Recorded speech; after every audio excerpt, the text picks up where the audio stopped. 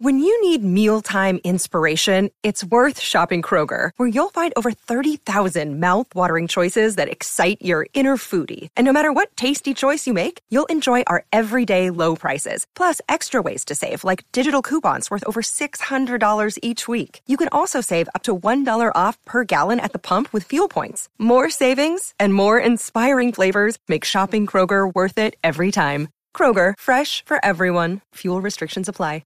Another day is here, and you're ready for it. What to wear? Check. Breakfast, lunch, and dinner? Check. Planning for what's next and how to save for it? That's where Bank of America can help. For your financial to-dos, Bank of America has experts ready to help get you closer to your goals. Get started at one of our local financial centers or 24/7 in our mobile banking app. Find a location near you at bankofamerica.com/talktous. What would you like the power to do? Mobile banking requires downloading the app and is only available for select devices. Message and data rates may apply. Bank of America N.A., member FDIC. Welcome back to another edition of Six Rings and Football Things. But guess what? This is a special edition because it's kicking off, as you can see, if you're watching the video, our off-season Six Rings prospect preview podcasts. If you're watching or if you're listening, either way, you're going to get a taste of Mike Kadlick, WEEI.com, who's new to the off-season draft process, and Chris Shime from the Greg Hill Show, not new to this process. He was with us last year for these podcasts. And if you've been a part of the Six Rings or even the Off Day Pod family for the last few years, you know Chris has no problem sharing passionate views about prospects, sometimes popular, sometimes not, sometimes right, sometimes not. Very true. I think you and I have been doing this now. This is our fourth year doing these off-season pods. Yep. And I love that because then it gives, for some listeners, a history, and they may trust you more in one area, not area, whatever. So, but what we're going to do as we dig through the next couple months of the most important offseason in Patriots history, arguably with new head coach Gerard Mayo, new head of whatever the hell he's the head of, Elliott Wolf, Matt Groh, going to have $100 million to spend in free agency. And as you know, going to have the number 3 pick for now, dun, dun, dun, in the first round of April's NFL draft. And before we get to the quarterbacks, and as I said, we're going to go position by position all February, March, and early April. We're going to bring you through positions that some people don't like to talk about. We'll talk about some guards, some D tackles, some fat bodies, but also, obviously, the quarterbacks, the wide receivers, the athletes, the ones that more people care about. But before we get into that, and I'll start, I guess, with Mr. Kadlick. Yo, what do we got? Top right. Just some rumblings of late that the Minnesota Vikings and New England Patriots may have begun talks at the Senior Bowl to lay the framework for a potential, possible, could be, would be, may be trade for the number 3 overall pick that would include uno, dos, tres first-round picks coming to the New England Patriots. So I don't want to branch off too far because this is a prospect podcast, but just initial thoughts on that and maybe any other trades that could come down the pipeline. Yeah, two things today. Peter King, who is retiring from sports writing, some big news. In his final column for NBC Sports this morning, also dropped the nugget that he thinks the Bears are going to trade the number 1 pick. So Patriots really have an opportunity here to move up or down if they want to. It's the ultimate smokescreen. I know you want up, and I mean I do too. If you have, we've talked about it a million times. If you have conviction on a quarterback, go and get him. But regardless, they're going to have some options either up or down. As far as it's right now, especially Combine Week, it's like the ultimate smokescreen season. Like people are just going to throw BS out there just to either throw people off their own scent or get people thinking one way and then backdoor cut them the other way and make a deal behind closed doors. So you have to take basically every single rumor from now until draft day with a grain of salt, no matter who reports it, because it could just be, someone doing someone else a favor, or it could be true or it could be not. And you just got to do your work on it. But as far as this specific one with the Vikings, they have the 11th pick, right? You'd fall to 11 if you trade out 3. So, I mean, if you can get 3 first-round picks, stay at 11. You're not going to get that top 3 quarterback. You may land on a guy like J.J. McCarthy, who we'll get to in a little while here.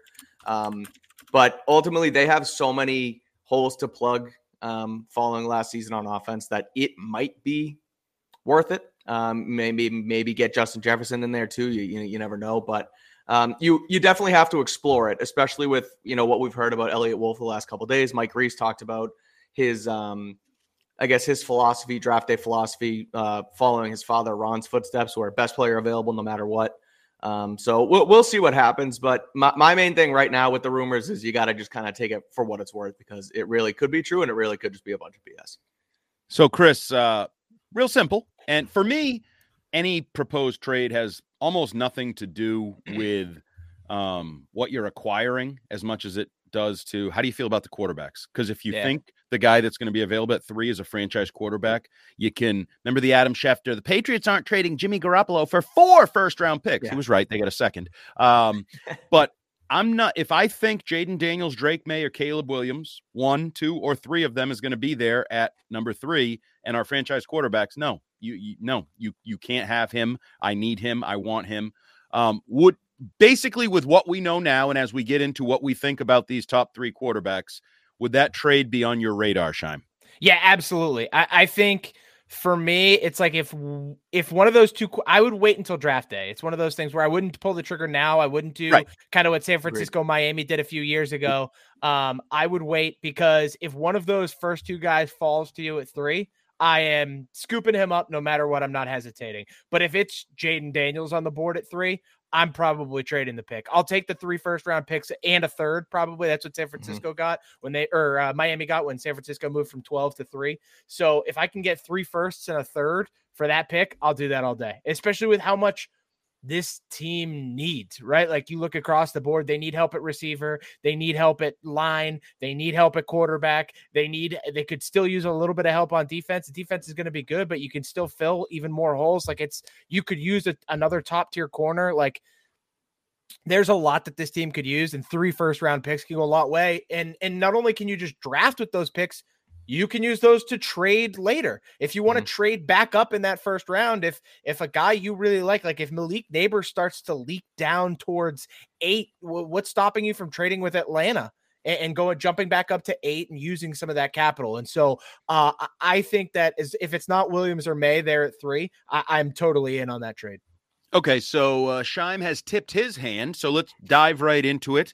The quarterbacks, there is, in my opinion, a divide that is not the same as Chris Scheim's divide. So I'll lead this off. I think the entire planet believes Caleb Williams is the most talented quarterback on the board. The question is he a diva? Is he a dink? Is he a loser? Is he a baby? Is he an egomaniac? It has been open season on Caleb Williams for the last, 4 or 5 months.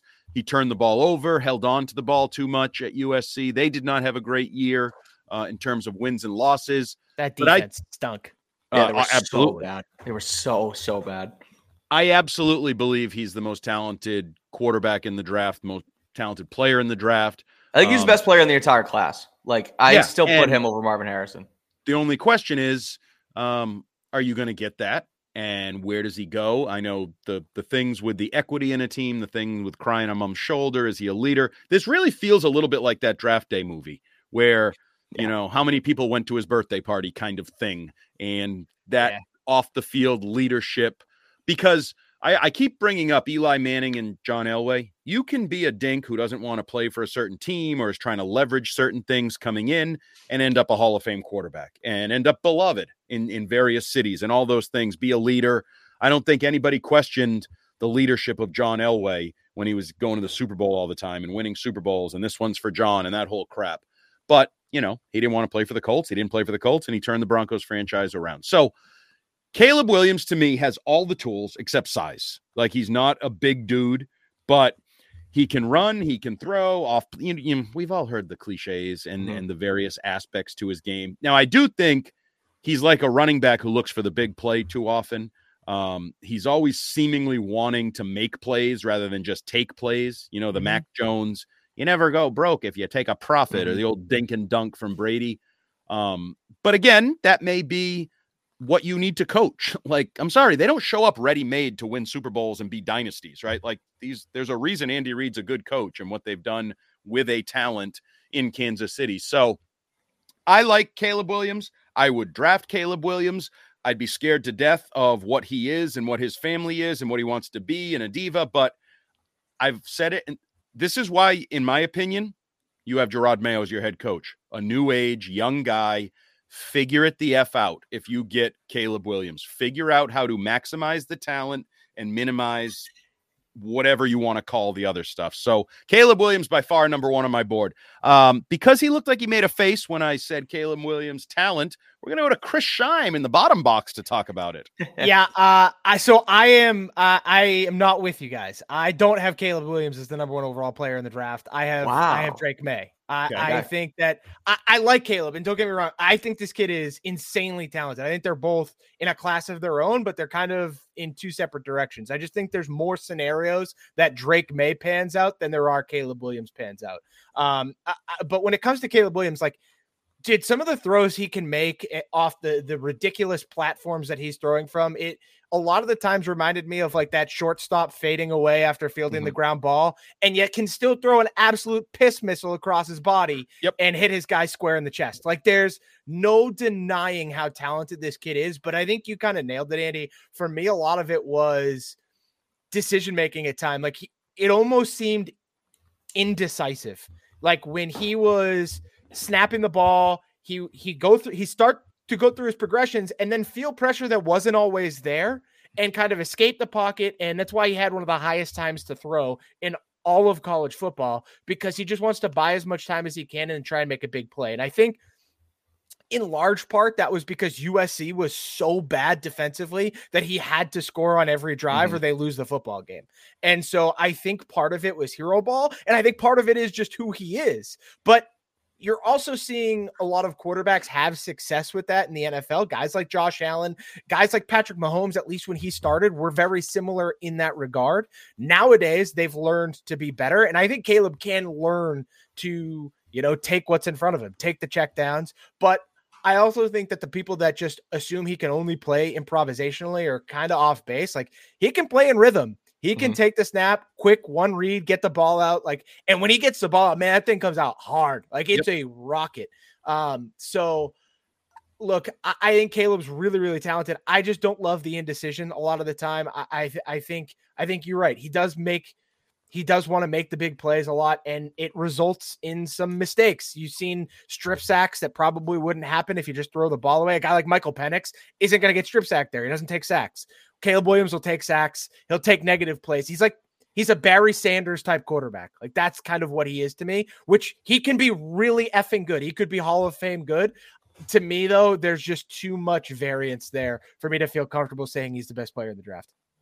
Yeah. I'll just say the off the field stuff, I think is, complete nonsense. And again, that's stuff that will sort of, I shouldn't say complete nonsense, because, some of it's kind of like, there's question marks there, but that's the stuff that they're all going to hash out this week at the Combine. He's going to go through the ringer with all the teams at the top, and, we'll start to hear how he, displays himself and talks to teams, and we'll kind of get that character nugget out of the way, you would think, this week. As far as on the field, the hero ball stuff, like that to me is stuff that was there this year. It wasn't there the year prior as much anyway. He wins the Heisman Trophy 2 years ago, that whole thing.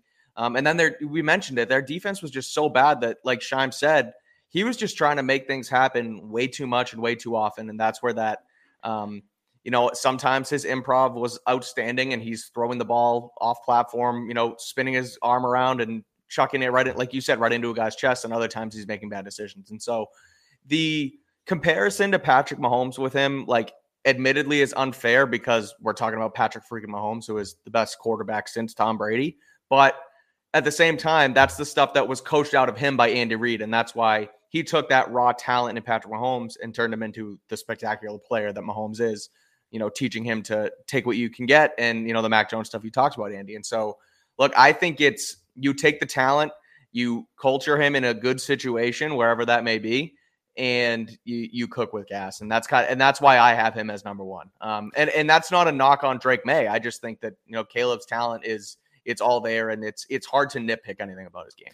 It's hard though, right? Because like Mahomes had that year to sit, and unfortunately for Caleb, he's not going to get that. He's not going to be drafted by a team with the best offensive play caller in football behind a quarterback that led his team to the playoffs the year prior. Like he's going to get drafted to the Bears or the Commanders that need you to come in and have success right away. And I'm afraid that the hero ball mentality will continue in a place that needs someone to play hero ball a lot of the time. That's a good point. And I think that's why I feel like at least to start his rookie season, like he may not be as good as we hoped right away, but could end up being that a year or two down the road.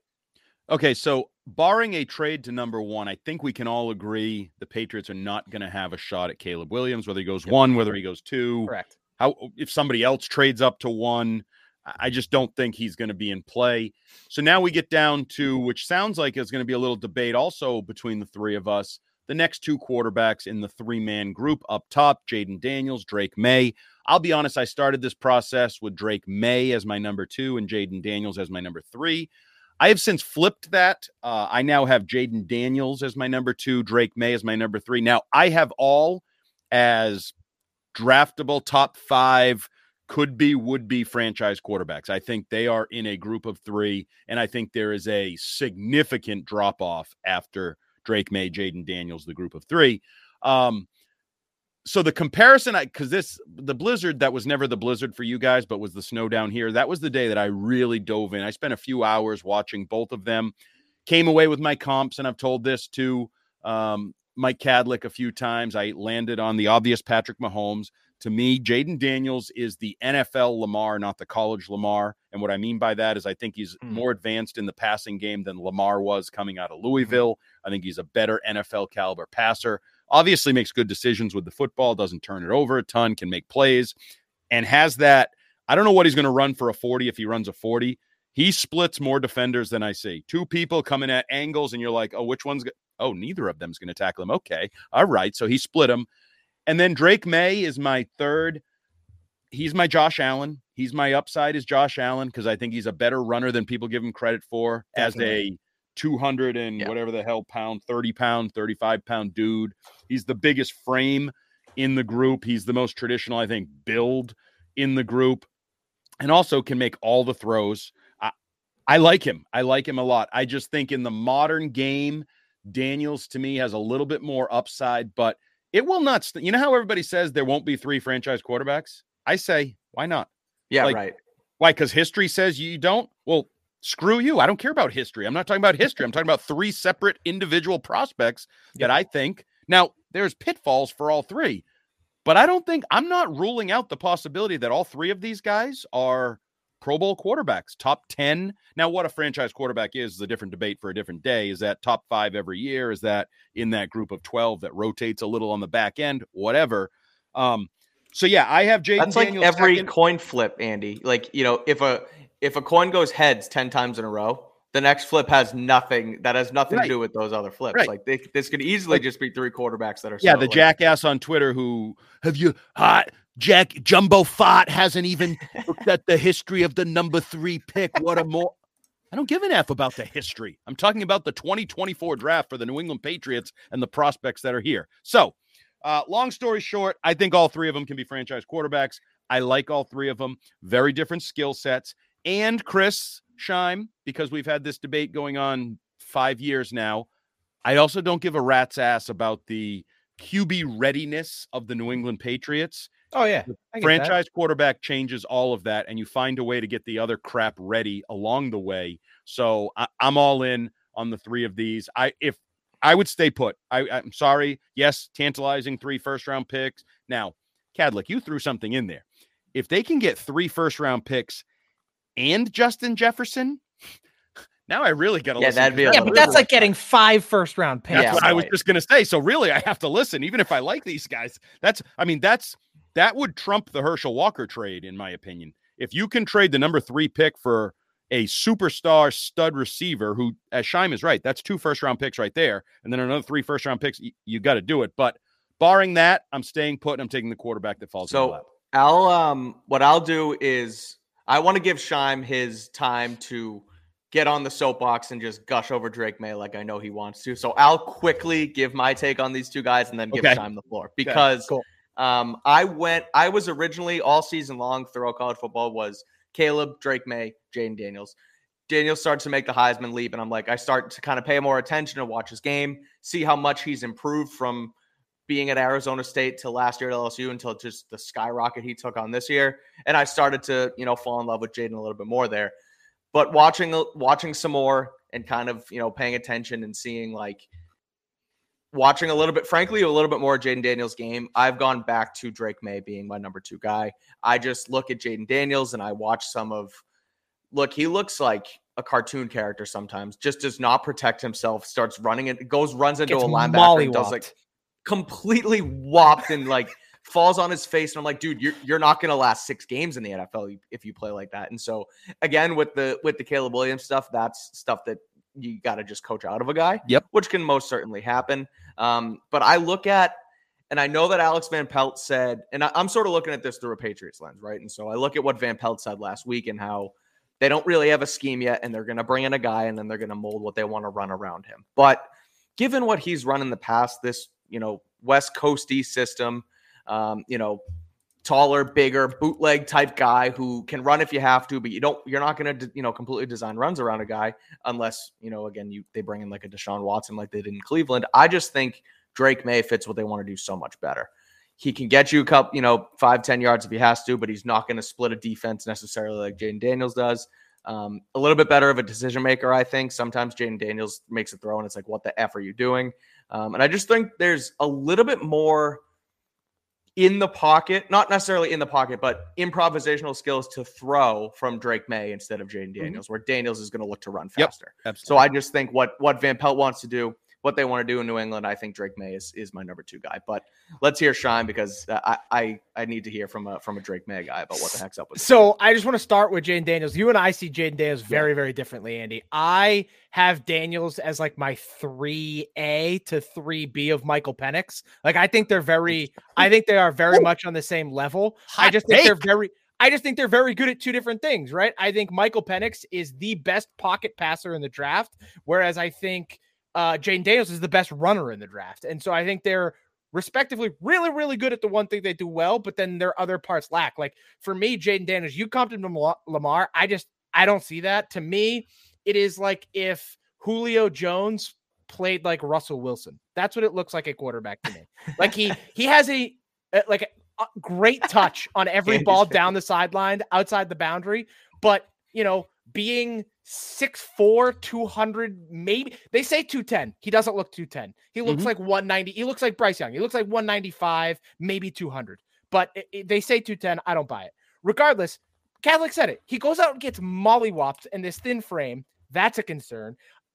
I don't love the way he throws over the middle of the field. I don't think he has a fastball. He looks like, when you go into a batting cage and it just throws one speed? Yeah, that's what he looks like. Every pass is one speed. The only thing that changes is the trajectory of the pass, which is why the downfield balls look good because he has great touch, but there's no speed change in the way he throws the football. And for me, that's a concern because at the NFL level, especially with a guy like Alex Van Pelt, you need to play action, hit your back foot, and that ball needs to be coming out like a rocket over the middle of the field to a lot of guys. You can't just constantly attack the boundaries, at least in this offense. And so I think that limits him in a lot of ways. And I think Malik Neighbors and Brian Thomas are so damn good that if you had given them to Drake May, you would be gushing about Drake May like you did about Joe Burrow. That's kind of because Tez Walker, not very good in my opinion. And then the other, I think their leading receiver for most of the season was McCollum. He sucks. Holy smokes. Go watch the game against 1-5 Virginia and just watch how bad Drake May hit this guy in the hands 5 times. He dropped all of them. All of them. It's embarrassing. But so to get to Drake May, this guy to me is, and Andy, you heard how much I gushed about Anthony Richardson last season. I was kind of just in lust with his physical traits. Drake May, dude, after Anthony Richardson combine last year, I was off the wall. God, I was pants tense. He had the best combine I've ever seen. It was insane. And I wouldn't be shocked if Jayden Daniels runs a 4.44 at 40. But Drake May, I believe, is the best quarterback I've ever like watched coming out of college football. This kid ever? can't ever. I've been doing this. I've been doing this now for about 6 years, right? Like I've been just, self-evaluating quarterbacks coming out of the draft for about 6 years. He is the best quarterback I have seen coming, better than Trevor Lawrence was, better than he can make every throw in the book. He knows how to throw a change up. He knows how to throw it. He has great touch deep. The accuracy is there. Like I said, I think a lot of his issues resulted in, there was a lot of issues with those receivers, a lot of drops. Occasionally he makes these weird passes where he'll just sail it. Like he'll throw it off the back foot and sail it, but it's not a dangerous pass. The guy had outside of the 9 interceptions, had 7 other turnover worthy plays the entire year. And so I just think that he can do just about anything you want him to do at the NFL level, whether it's play it shotgun, quick passes, stretch the field, hit the middle of the field. He can throw a missile across the middle, or he can throw a touch pass down the sideline along the boundary. Like he can do literally everything. And I think he does it more consistently than Caleb Williams. Like I said, I feel like there's more scenarios. He could be drafted by more different teams and be great than Caleb Williams can. And to me, I think that when you are almost location proof in a way, like no matter what coordinator you draft him, he's going to be good, whether it's air raid, under center play action, spread and shred, like whatever you want to do, he can do it. And I think Drake May is special. Like I think this kid he just thrower of the football. You mentioned his improvisational ability. The left-handed pass he made is stupid. Like you look at some of those highlights, he's holding off a defender with one hand and can still make a throw. That's the Josh Allen stuff. He has no problem sliding up the pocket. It's not scrambling like with Caleb, like left and right towards the boundary. It's more up in the pocket. To me, it was more Mahomesian even at some points than it was Josh Allen-y. And so I love this kid. He can run, like you said, better than a lot of people give him credit for. 23 touchdowns over the last 2 seasons. He's a danger in the red zone. I love this kid. I would take him with the first overall pick in a heartbeat. I wouldn't even think twice about it. And that has been my developing Patriots desire. Like, I want them to love some quarterback like you love Drake May, trade up and take him.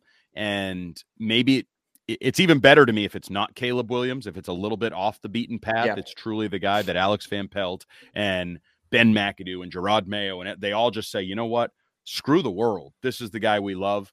And I agree with you on it's like you would have felt better comparing that to if in 2021 the Patriots traded up to 10 and took Mac Jones.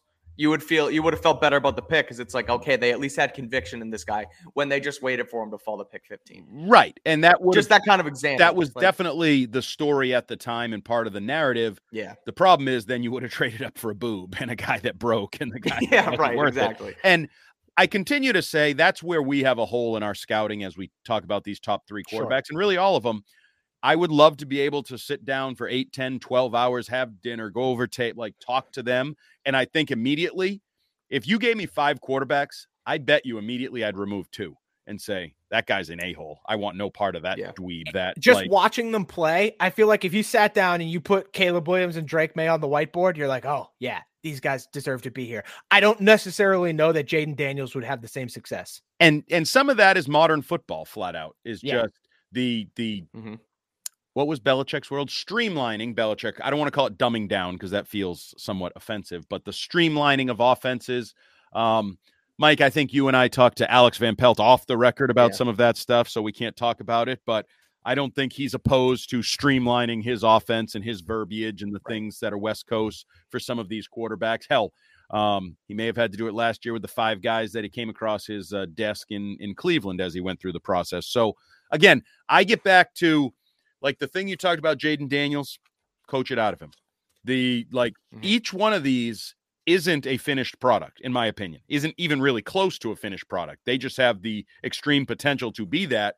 And that's if you were telling me to draft on potential, like you mentioned the Anthony Richardson comp, just pure potential, I would absolutely draft Drake May because I think he has the ability to do. That's the Josh Allen for me. I think Josh Allen, you can write on a card, slide it across the table, tell him how to beat you, and he can beat you. Run you over, run around you, throw around you, extend plays and throw on the run, throw through you with a laser that you thought you were going to get your hands on. And I do think Drake May has that upside. The question is, does he get to that upside consistently? Just like with Josh Allen, does he play that way consistently? So, okay, I think we have our three at the top of the draft that we all like to varying degrees in terms of their athleticism and their potential in the NFL. I will say one more thing, wanted to throw in there, and we haven't gotten to the total end of this, but Alex Van Pelt in his opening press conference talked about captains.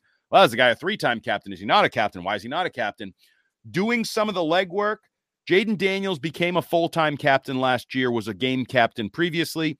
Drake May was a full-time captain 2 years ago, was just a game captain this year. And I'm not sure exactly what Caleb Williams' captaincy status was, but there'll be other quarterbacks we talk about that are 3- and 4-year captains. So if that's a priority, maybe Alex Van Pelt's trading down to get one of those guys. I don't know. Okay, so now we need to talk about who's next and where are they. And again, Scheim gets ahead of himself, tipped his hand here. Sorry. Madly in love with Michael Penix. He loves apparently big Penix energy and lefties that can zip it down the field. I soured more on Michael Penix the more I did work on him.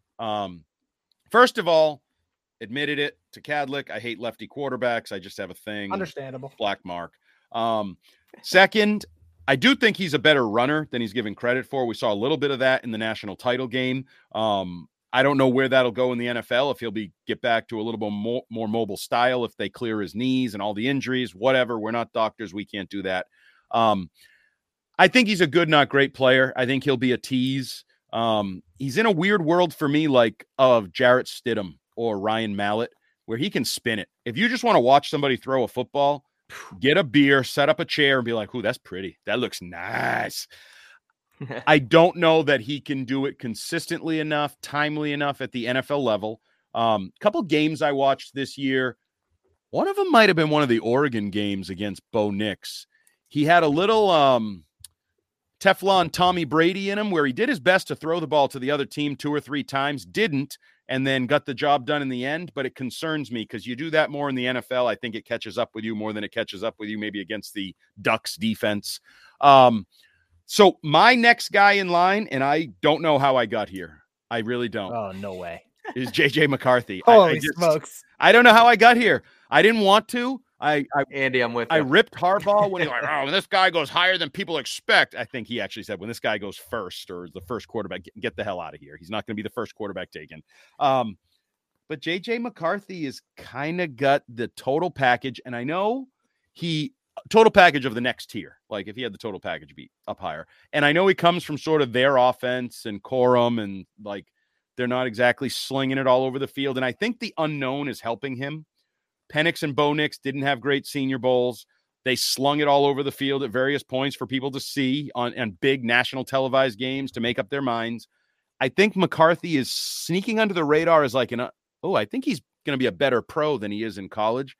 I just kind of like him, and I fell more in love with him as I fell less. I never liked Nix. I've never been a Bo Nix guy. And then as I fell less in love with Penix, I moved McCarthy up the board. So McCarthy would be my next, although I wouldn't take him in the first round. I don't think any of these other guys are first round picks. So I think that Penix is a first round pick. I think there's a really good chance if Minnesota stays at 11 that they would consider taking Michael Penix there at 11. I just think he would fit perfectly with Kevin O'Connell in that in a McVay style system. I just think he would thrive there.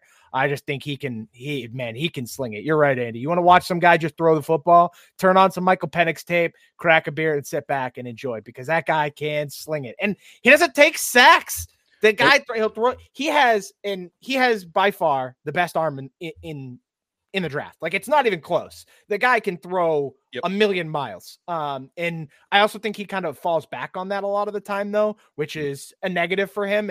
And so, but I think with a guy like in a McVay system, a lot of under center, a lot of just kind of like, all right, here's your 1-2 read, get the ball out, let's go. Like, I think he would have a lot of success and he could learn and be better. With JJ McCarthy, for me, I think all the tools are there. I think you're right. Michigan did a really good job of kind of hiding him, and there's a mystery there. It's like, do you want a boat or do you want a mystery box? It could be a boat. You could get a boat. Who knows? Or a goat. Or it could be a goat. Chewing on hay.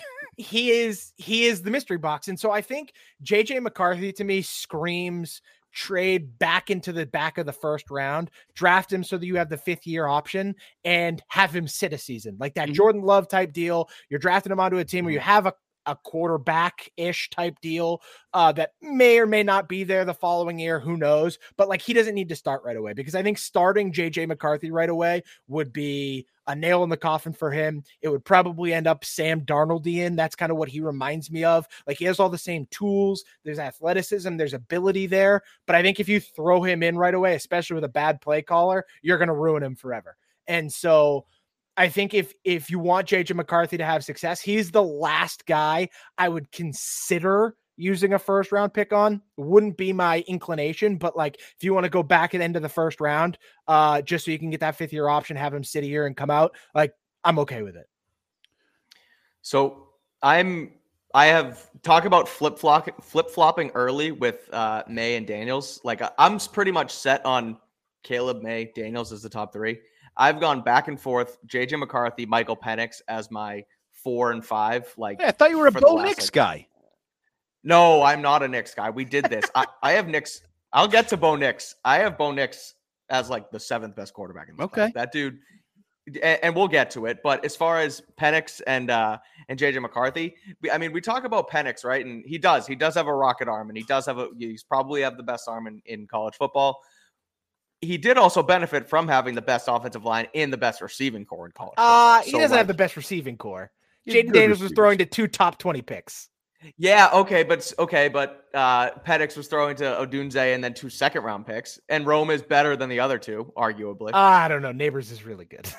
But regardless, 2 wagons of wide receiver core. So they both benefited from that. And I kind of hate taking that away from guys, because you just have to play the cards that you were dealt. And if you're throwing to good receivers, that's what you do. And it doesn't always mean anything. It can mean nothing. Right. Joe Burrow was great. He was throwing to great receivers. Mac Jones was throwing to great receivers, and he was not great. So right there, you just have you kind of have to figure it out on just the quarterback and what he's doing and how it's all playing out within the games. Yep.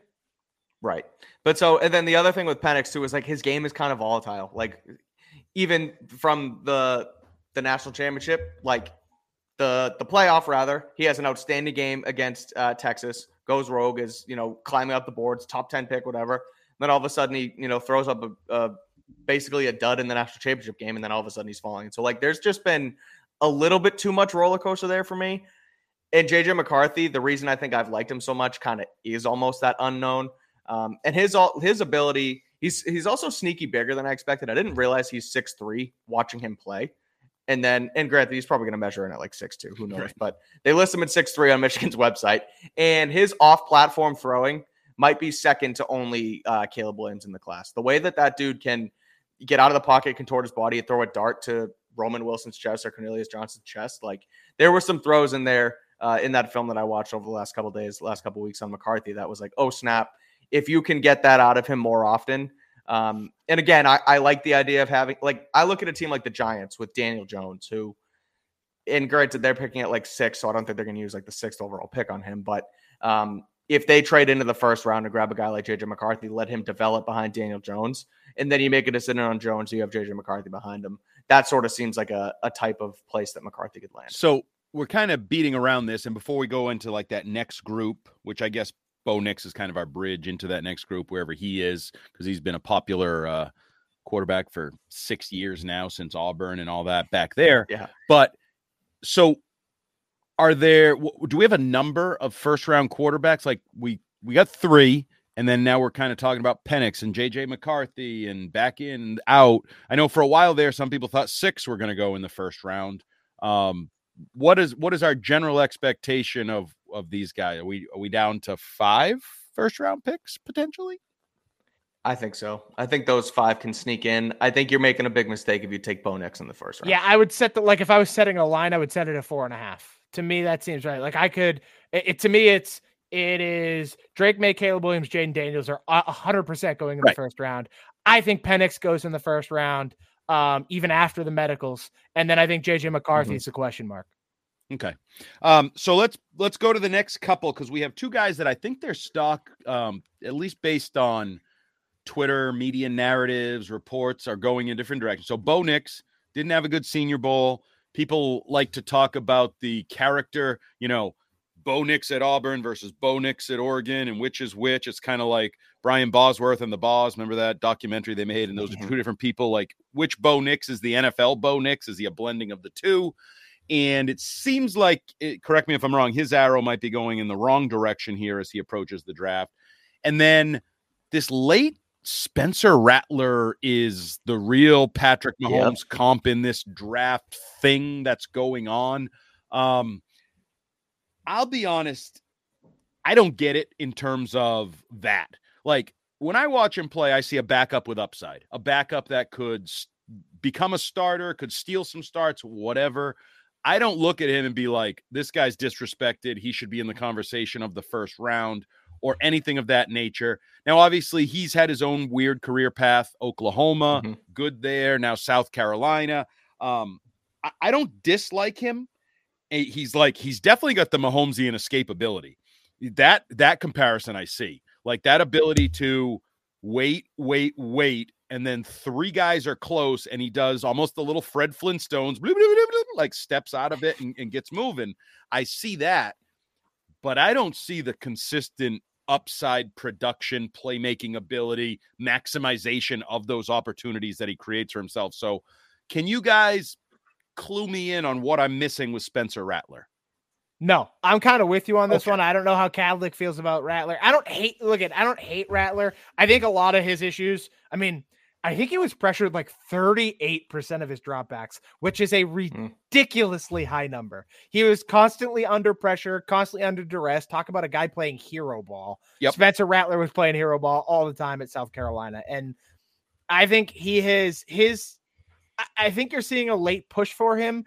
I don't expect it to be, maybe the beginning of the third round kind of draft spot for him, but I don't think he's going to be a starter, at least not right away. He needs time to sit. You need to work out a lot of those issues that resulted in him being constantly pressured and him playing hero ball. There are a lot of issues with that. I also don't think he has the same kind of arm talent Patrick Mahomes had coming out of college. Like Mahomes made a lot of bad decisions in college, but it's because he could make every throw in the book. And so in some ways he was trying to find his limits. In other ways he was playing hero ball. And so there was a lot of different reasons for why he was making mistakes. Whereas with Rattler, I don't think he has the same kind of arm talent. And I don't think he's making the best decisions. Again, a lot of those decisions could be because he's under duress so much.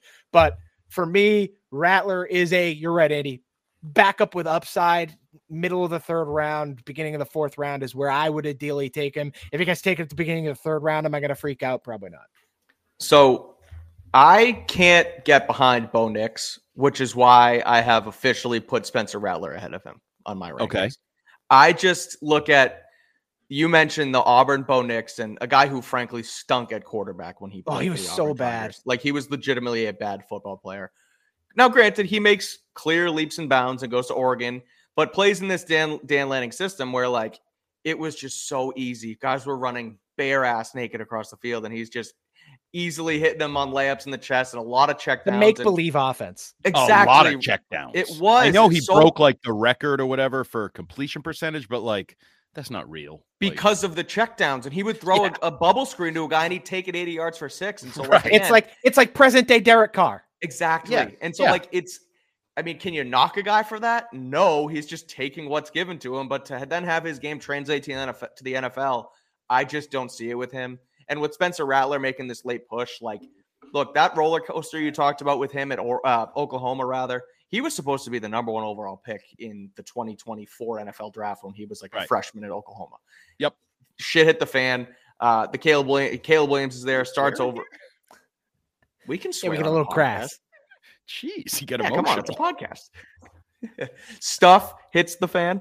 And Caleb goes there, beats him out, obviously. And then there were some red flags with him when he first got to South Carolina. Like there was some weird, he was bullying someone. It was kind of odd with Spencer Rattler, but he's sort of done a 180 off the field wise. Yep. And I feel like he's kind of rebounded and put himself together. And I think that's a trait that we can all get behind as someone that's like a good thing for a quarterback. And so as of late with this push that he made at the Senior Bowl, I have Rattler over Bo Nix right now because I just can't do it with Nix. Yeah, I wouldn't draft Nix. And it's not that he's undraftable in a sense that I think he's a bad guy or whatever. I just don't see an upside. I think if I draft him, he comes to my camp and then maybe he makes my, practice squad for a couple years. Like, I just don't see. Whereas Rattler, okay, maybe you could talk me into a late round, day 3. I wouldn't draft him on the first 2 days. Like, I just don't think he has that kind of upside. And then, yeah, if you want to use a Bailey Zappi kind of pick on him where you really don't have a lot of faith in him, but you're just hoping. Okay, so there's a few handful more, and we'll pick and choose who you want to talk about. I want to start. I got one. Oh, okay, go ahead. Because this is, well, first of all, I love orange. And second of all, this is... We'll each take one wild card here.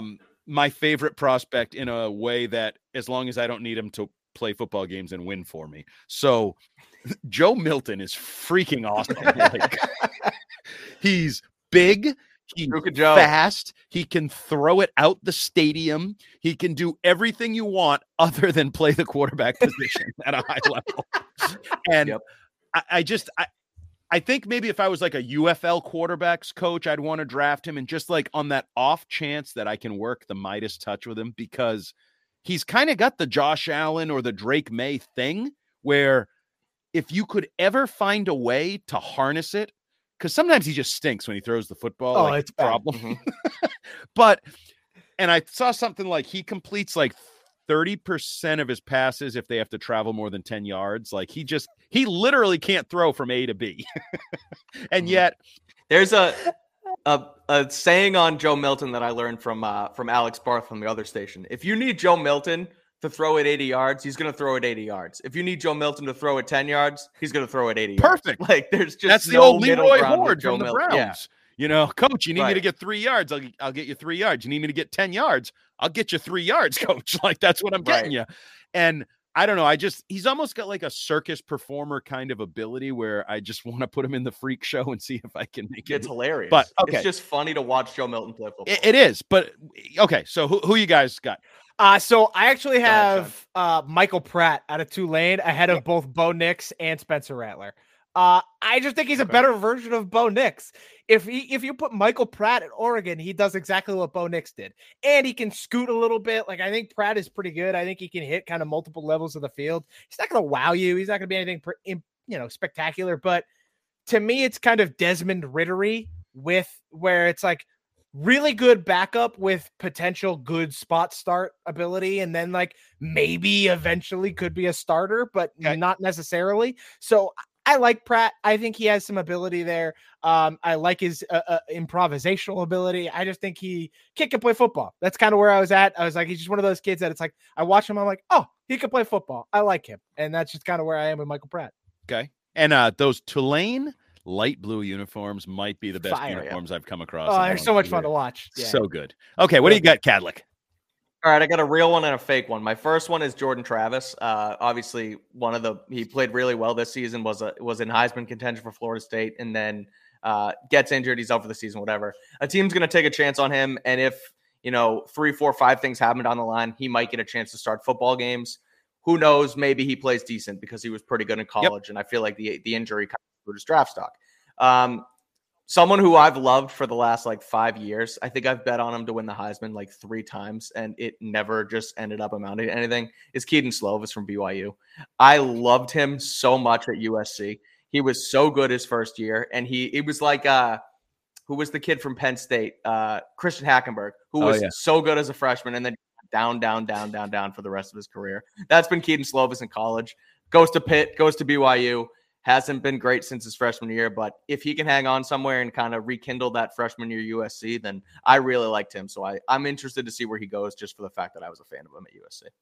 Okay, so one guy we didn't talk about, and I think for good reason, but I just, when you're the quarterback of Notre Dame, everybody sees you play a lot because you're always on TV.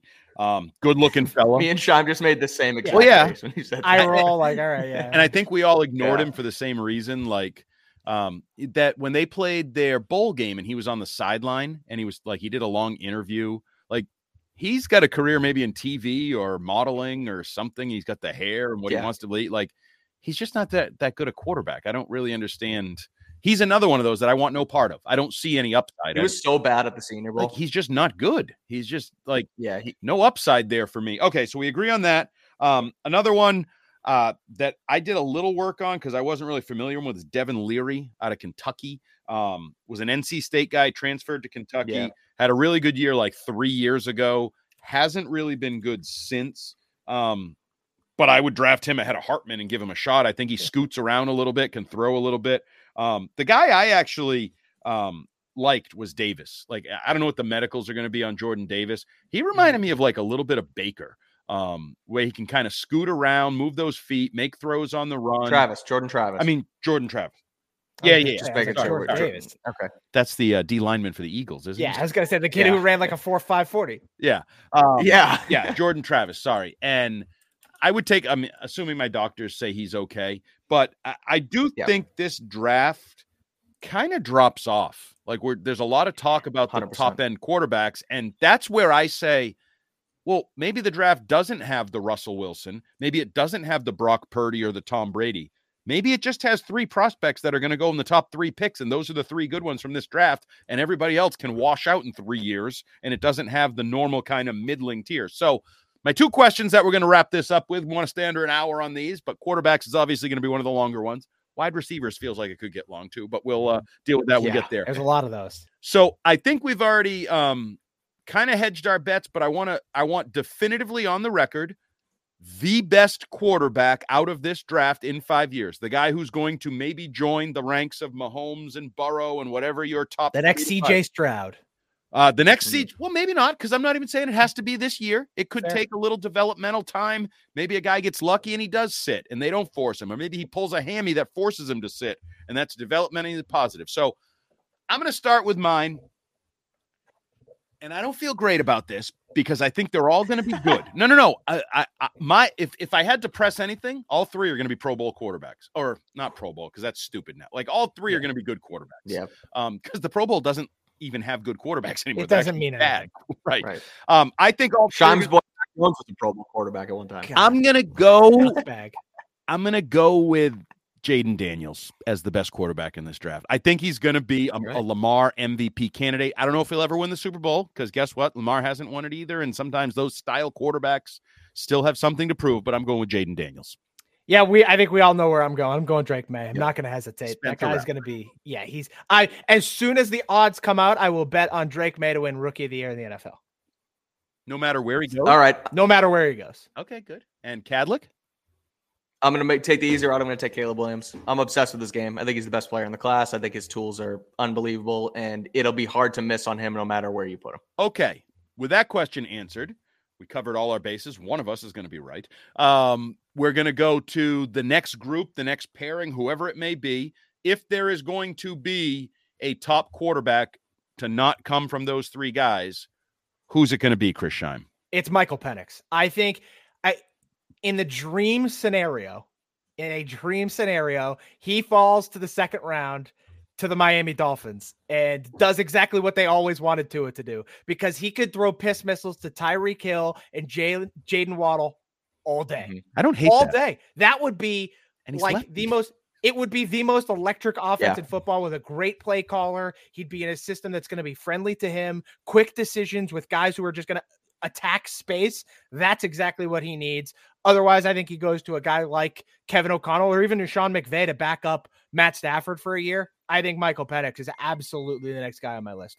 I got to tell you, I don't love the Vikings thing, even though he would maybe have Justin Jefferson to throw to. You send him to Miami and he can overtake Tua at some point.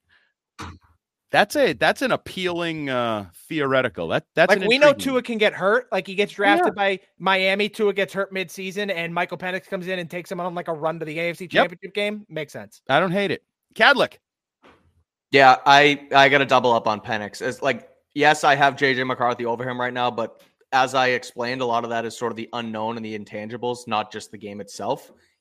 Like, I think that JJ has much more bust material than Penix. I think Penix is sort of steadier as an NFL prospect. And so I think Penix 100%. And just like you, Andy, I've sort of, in the last 45 seconds, fallen in love with Michael Penix being the next Miami Dolphins quarterback. You're welcome. Like, it just puts him in the same system type of vibes as like Washington with the Dunze. With better receivers. So. Right. It's literally putting him in Washington with better receivers. And that's hard to do with Romo Dunze being your number 1 receiver. I'm going to go with JJ McCarthy. Ooh. Okay. I don't know where he goes. I don't know what the situation is, and he might get lucky that he gets to sit for a little while. He might get to take it in, come out of nowhere, injury, replace a bad quarterback, and people, I don't know exactly what it'll be, but I think he sneaky has all the tools. I think being with Harbaugh could help him. And I just think long-term, he has the ability to be a good starting NFL quarterback. Not great. Like, I don't think he'll ever be a franchise quarterback, but I think he has the ability to maybe get a long career in the NFL out of this class, not name the top 3. So he's grown on me. I don't know why. I didn't want to like him. I don't like Michigan. I don't like Harbaugh. I didn't want to like him. And then I found myself kind of saying, yeah, if I needed a quarterback in like the second round or whatever, I might consider taking this guy. So yes, JJ McCarthy. Okay. And as we wrap this up, the question everybody's been listening for, when all is said and done on Thursday, April 20, whatever day that is, the quarterback of the New England Patriots will be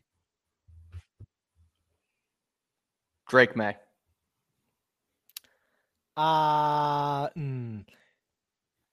JJ McCarthy, but not because they take him at 3. Okay. I don't hate it. What I just said, some of this other crap going. If they trade down, get 3 first-round picks, Justin Jefferson and JJ McCarthy, and we got a JJ and a JJ as the future of the offense, I don't hate it. I can talk myself into that being fun. It's more fun than what I've watched the last 4 effing years. You're damn right it is. So I can talk myself into that. I'm going to go Jayden Daniels. I'm going to stick with my guy. I think Jayden Daniels, I'm not sure exactly how this all plays out with trades and ups and downs and whatever. But I think they're going to be in the top of the draft. I think Gerard Mayo wants a quarterback. I think he knows how important a quarterback is. So I think Gerard Mayo and Elliott Wolf are going to find a way to get Jayden Daniels. So that is our first 6 Rings prospect preview. The quarterbacks in the books. We're going to keep it under an hour. He's Mike Kadlick. He's Chris Scheim, WEEI. And we will be back next week to talk about what these two already started fighting about a little bit, the wide receiver position. Another position which just so happens to be of interest for the New England Patriots, unless, of course, they trade for Justin Jefferson. But considering I don't think that's a likely scenario, I'm going to say they're going to be looking for a receiver in either the second or the third round. Who knows? Maybe number 3 overall, Maserati Marvin. We will talk about it from top to bottom. For these guys, for FanDuel, our sponsors, make every moment more. For Fitzy and everybody else involved with the 6 Rings family, if you have any questions, hit us up individually on Twitter or at 6 Rings Pod on Twitter. Join the conversation. Join the fun.